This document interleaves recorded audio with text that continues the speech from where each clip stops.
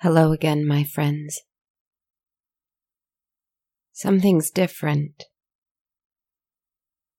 I can't quite put my finger on it, but it's almost as though... How can I describe it? It's like there is a very, very fine string attached to me, thin as spider's silk, almost undetectable. It's attached just to the inside of my rib cage, right in the center, right at my sternum. And it goes through me and behind me, and I just feel it tugging every now and then, tugging me in a direction I'm not aware of, pulling me, urging me to go. It's urging me to leave again. But no, I'm home. I'm in this strange and awful basement. I'm in this place that I've called mine for so long and have decided to call mine again. I don't think I should go out. Not while this terrible feeling persists. If it wants me to leave, then leaving is the last thing I should do. The question is, who is holding the other side of the string?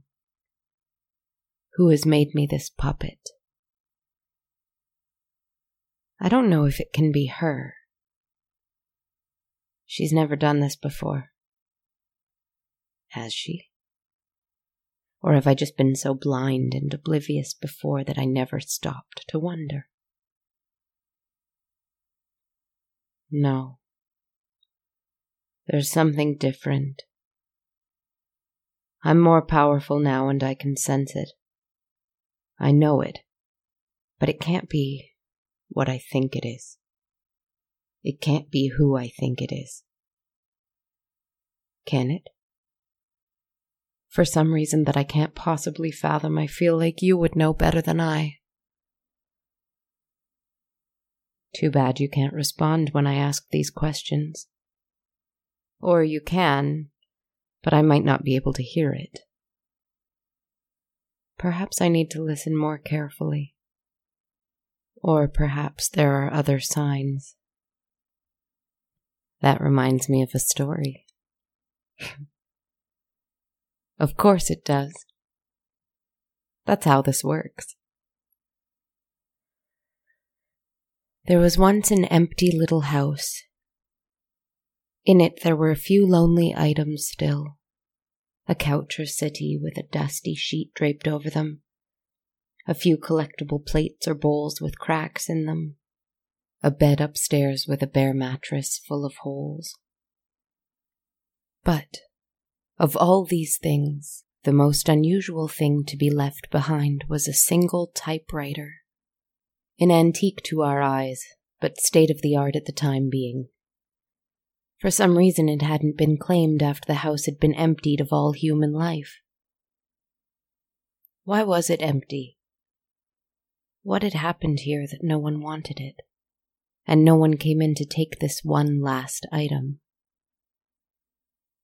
It still had one sheet of paper loaded into it, ready to be written on. One night, in the silence of that house, the deafening stillness and emptiness of it, in the middle of the night, though no one was there to hear it or see it, the keys of the typewriter clicked and clacked, seemingly of their own accord. Slowly, very slowly, they produced phrases onto the sheet of paper.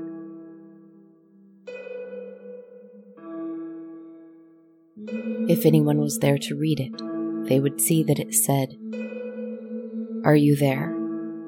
Who are you? Are you alone? Why doesn't the sun rise? Why is it so cold? Are you reading this? Are you cold? What is your name? My name is... I forgot. Isn't that funny? Sorry, how strange. I can't see anything out the window. What do you see? I'm afraid to open the door. Can you open it for me? Are you there? Will you open the door for me? Are you there? And then it stopped. It repeated the sequence of questions and statements on another night, and again on another. But the paper fell onto the floor. No one was there to load it again. So whether or not the keys still click-clacked in the night, I'm sure they did. Nothing came of it. Only sound for no one to hear. One day, however, a visitor came to the house. A young gentleman who had bought it. He planned on fixing it, redecorating it, and selling it again for a profit. I cannot speak as to whether this visitor had a good heart or a keen mind, or if he was cruel or if he was kind. I don't really know what he was like before he found the house, and consequently the typewriter. It doesn't really matter to the story anyway. We are not who we were or who we will become. We are who we are now in this moment. I am a resplendent monster hiding in a cellar. That is all that is true about me. What is true about you right now? But I digress. What was true of this visitor in this moment was that he was alone in the house and planned to stay the night.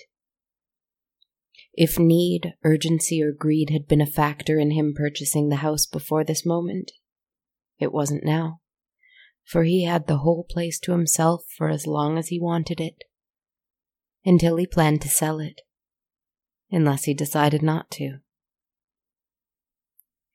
In the stillness of nighttime, when everyone else outside of your home is quiet, time stops, doesn't it? The world is your oyster, isn't it? He uncovered the furniture. He made up the bed with a fresh mattress and clean sheets. He set out some gas lights and lit himself a fire in the fireplace. The sun set pleasantly in the window, where the typewriter sat at a desk, and the young gentleman stood by to watch it as it went down over the horizon. The room was orange for perhaps 10 minutes or so, then grey, then lit only by lamplight, making the world suddenly as sepia brown as photographs of the time were. Once the spectacle of the sun had passed, the young man turned his gaze to the empty typewriter. What a fine thing it was, he thought to himself. Would he sell it with the house? Would he keep it for himself? That was when he noticed the sheet of paper on the floor. He picked it up, sat down at the desk the typewriter rested on, and read it by the lamp he had left there. He read the first 5 lines. Are you there? Who are you? Are you alone? Why doesn't the sun rise? Why is it so cold? He went on to read the rest, of course. He read it over and over and over, but he didn't understand. What was this? Was it a note to someone else? No, it couldn't be, because it was full of questions.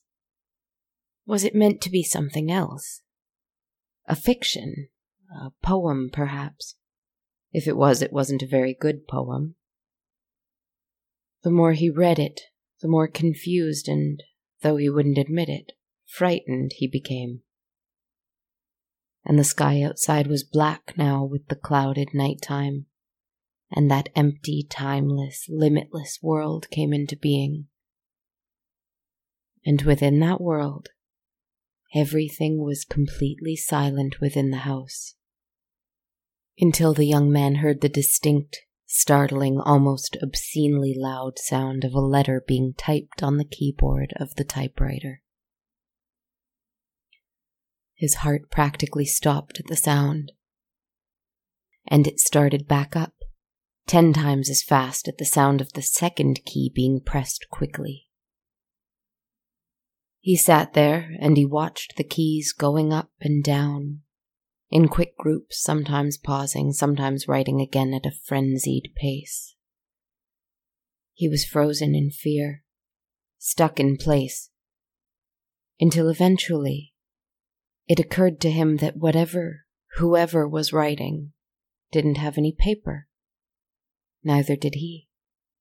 But he instinctively opened the top drawer of the desk and found a pile of blank sheets of paper, pristine and untouched. He took one and, with shaking hands, loaded it into the device. As if it hadn't even been interrupted, it spelled out, "Afraid to open the door, can you open it for me? Are you there? Will you open the door for me? Are you there?" And then it stopped again, and the gentleman sat there looking at the words.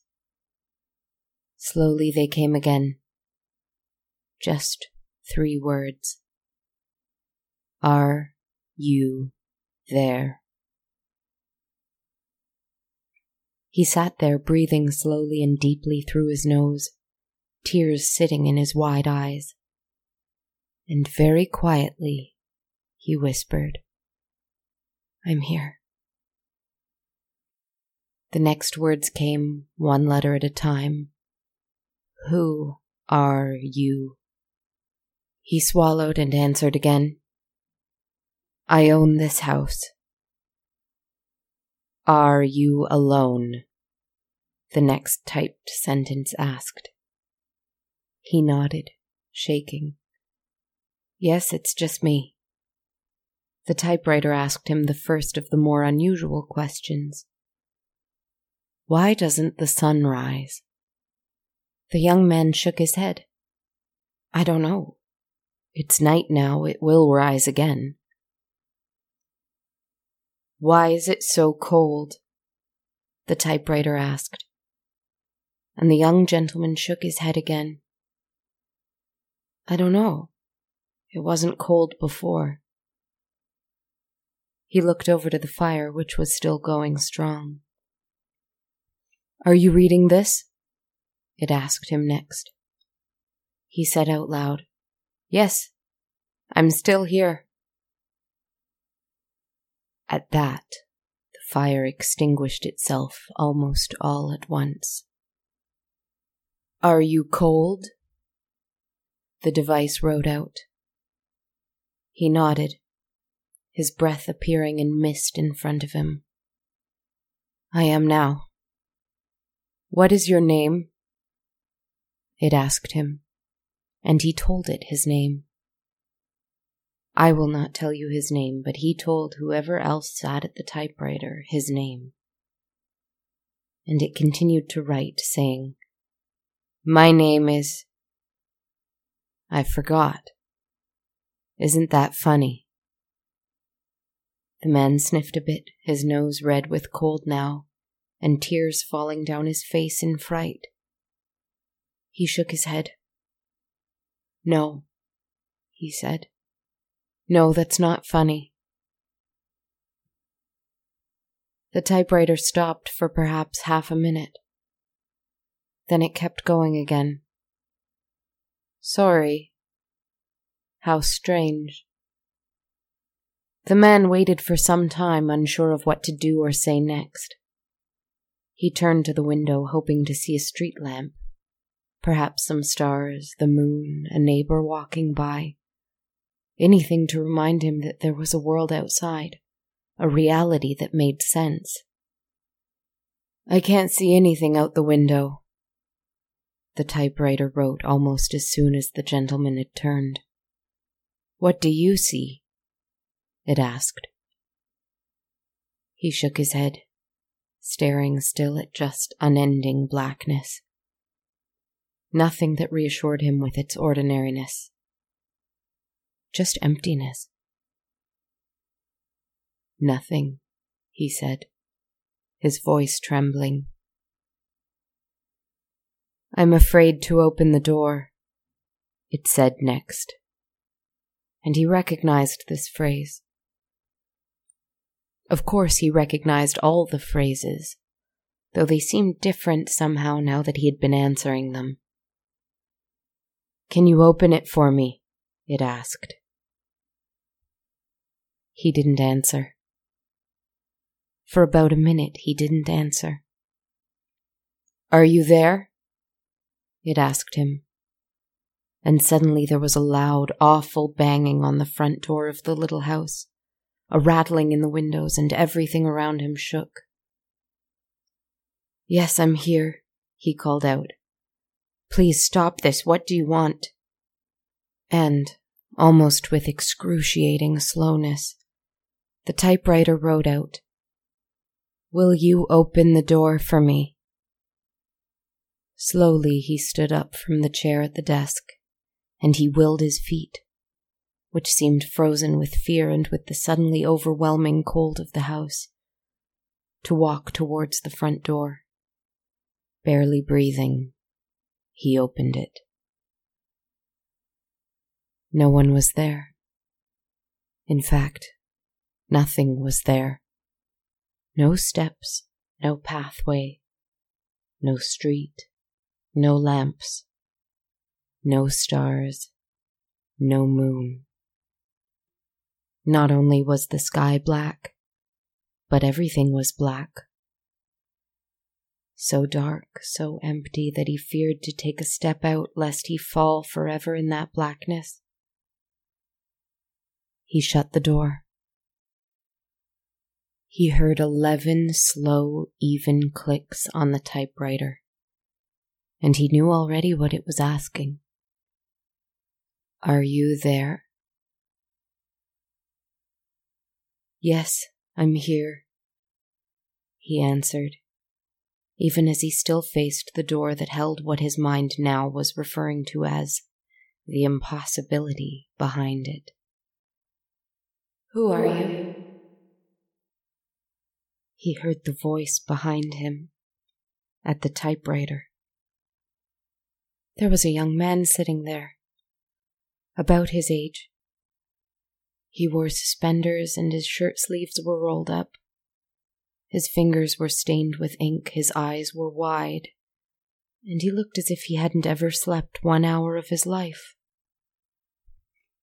So this was the one writing the messages. "Who are you?" he asked again, insistent, his voice frail and light, like a fluttering moth trapped in a net. And the young gentleman, instead of answering, asked him a question in return. "Are you alone?" The man at the typewriter nodded, his expression full of melancholy and confusion. "Why doesn't the sun rise?" he asked. "Why is it so cold?" The gentleman looked at this lost soul in front of him, this sad character who seemed to be programmed with a set of words imprinted in his memory, like some kind of writing automaton. But his voice and his expression were anything but robotic. He was caught in some kind of terrible loop. The man at the typewriter was distracted by the piece of paper in the gentleman's hand. "Are you reading this?" he asked, a little excited, a hint of a smile finally tracing over his lips. He frowned when he saw how the young gentleman trembled. "Are you cold?" he asked. The gentleman smiled a little and didn't answer. He found the ghostly writer's concern to be charming, and he was heartbroken for how lonely he must be. "What is your name?" he asked him. The writer looked excited for a moment, as if he hadn't been asked the question in so long. He started to answer. "My name is—" But then that distant look returned to him. He stared out the window, and the blackness he found there seemed to fill him with that same dread that had been there before. I forgot. In a desperate, terrible way, he started to laugh a little bit. His whole body shook with this mirthless laughter. The whole house shook with it. Isn't that funny? He laughed even louder, tears now falling down his face in this awful kind of terror that wasn't masked by his strange laugh. Sorry. Sorry, how strange. And he kept laughing, and the house kept shaking. The few plates that remained on shelves fell and crashed. The young gentleman quickly went to this weeping, laughing phantom who was apparently mad with confusion and loneliness. He didn't know him. He knew nothing about him. But his heart ached for his pain and the wild sadness in his eyes. He ran to him and went to put his hands on the other man's shoulders to steady him, but they went right through him. But the gesture, small and ineffective as it was enough to cause the raving ghost to stop. He looked the new owner of the house in the eye. He opened his mouth, about to say something, but apparently forgetting his next cue. He seemed, for the first time, to actually be seeing the young gentleman who now owned his house. Seeing him, and understanding the difference between the two of them. This young man was alive, but he, on the other hand, he was somewhere else. Something else. The realization broke him, and his head drooped down with a sigh. The young gentleman wanted to comfort this young writer, but he didn't know how. He leaned his head forward to at least give him the gesture of pressing his forehead against the lost writer's forehead, though he felt nothing. "Do you want to open the door?" he asked. The ghost shook his head a little and smiled. "I'm afraid," he said. "I can open it for you." "I'm afraid." "Come with me," the owner of the house said, and took the writer's hand despite the fact that neither of them could feel it. He led him to the door, and he opened the door. And the two young men, one a refined gentleman, another a distressed writer, one alive and one distinctly not, stared out into the impossibility that was the complete emptiness in front of them. "What's out there?" the writer asked, for the first time saying something that wasn't in his strange, self-imposed script. The gentleman shook his head. "I don't know. But I don't think you need to be afraid." The writer took a breath and stepped into the void. He stood there for a moment, his feet seemingly floating on the nothingness beneath him, still staring ahead of him. "I'm afraid," he said again. "Are you there?" The young gentleman said, "Yes, I'm here. Don't be afraid." But the poor writer turned back. He walked back into the house. The one who was alive shut the door. "Perhaps another time," he said gently. And they both turned to the window, where they saw the sun rising over the rest of the world. The wonder and amazement in the writer's face was something more wondrous than anything else that had happened to the house's new owner over the course of this strange night. And the one who was no longer alive slowly disappeared.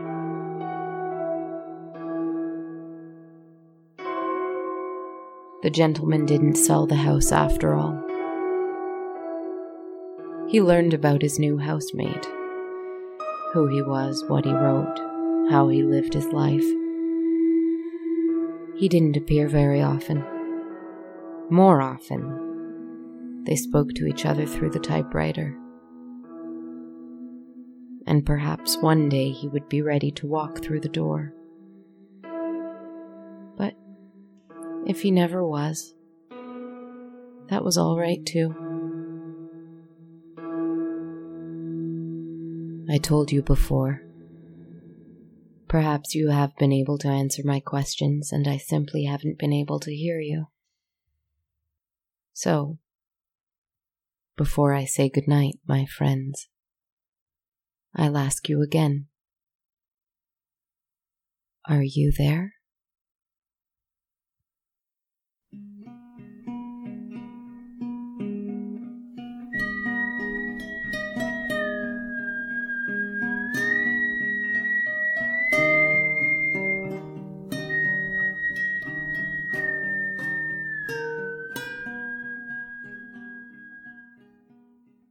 Hi everyone, this is Kristen Zaza, and this is my podcast. I write, record, perform, edit, sound design, promote, etc. Everything for On a Dark Cold Night. I hope you're having a wonderful week. Thank you so much for listening to episode 67. I hope you liked this one. This week, a big thank you goes out to my newest patron of the show, Maria Zachary. Maria pledged $1 a month to supporting what I do on Patreon, and I can't tell you how much that means to me. So thank you so much, Maria. If you also want to support the show there, you can check us out at patreon.com/darkcoldnight, where every patron receives access to my soundtrack of the show, which I update every week. If you don't want that perk and only want to donate once, check us out at coffee.com/darkcoldnight. That's ko-fi.com/darkcoldnight, where you can buy me a coffee. Another great way to help out the show is to leave us a review on iTunes, or you can also do so on Stitcher or Facebook. That's a huge help to independent podcasters. You can also listen to the show on the free Radio Public app, where I'm a part of their paid listens program, and every listen goes towards paying your podcaster for their work. Finally, you can also buy a t-shirt or a hoodie. We have some pretty sweet wearable merch available at bonfire.com/on-a-dark-cold-night. You can also get in touch and spread the word about the show, and also keep up to date with my comings and goings by following me on social media. I'm on Twitter at A Dark Cold Night, Instagram at Dark Cold Night Podcast, and we have a Facebook page and YouTube channel by the same name as the podcast. Would love to see you there. Thank you again for tuning in for another week. Rest well and be well. And because she didn't really say it earlier, good night, my friends.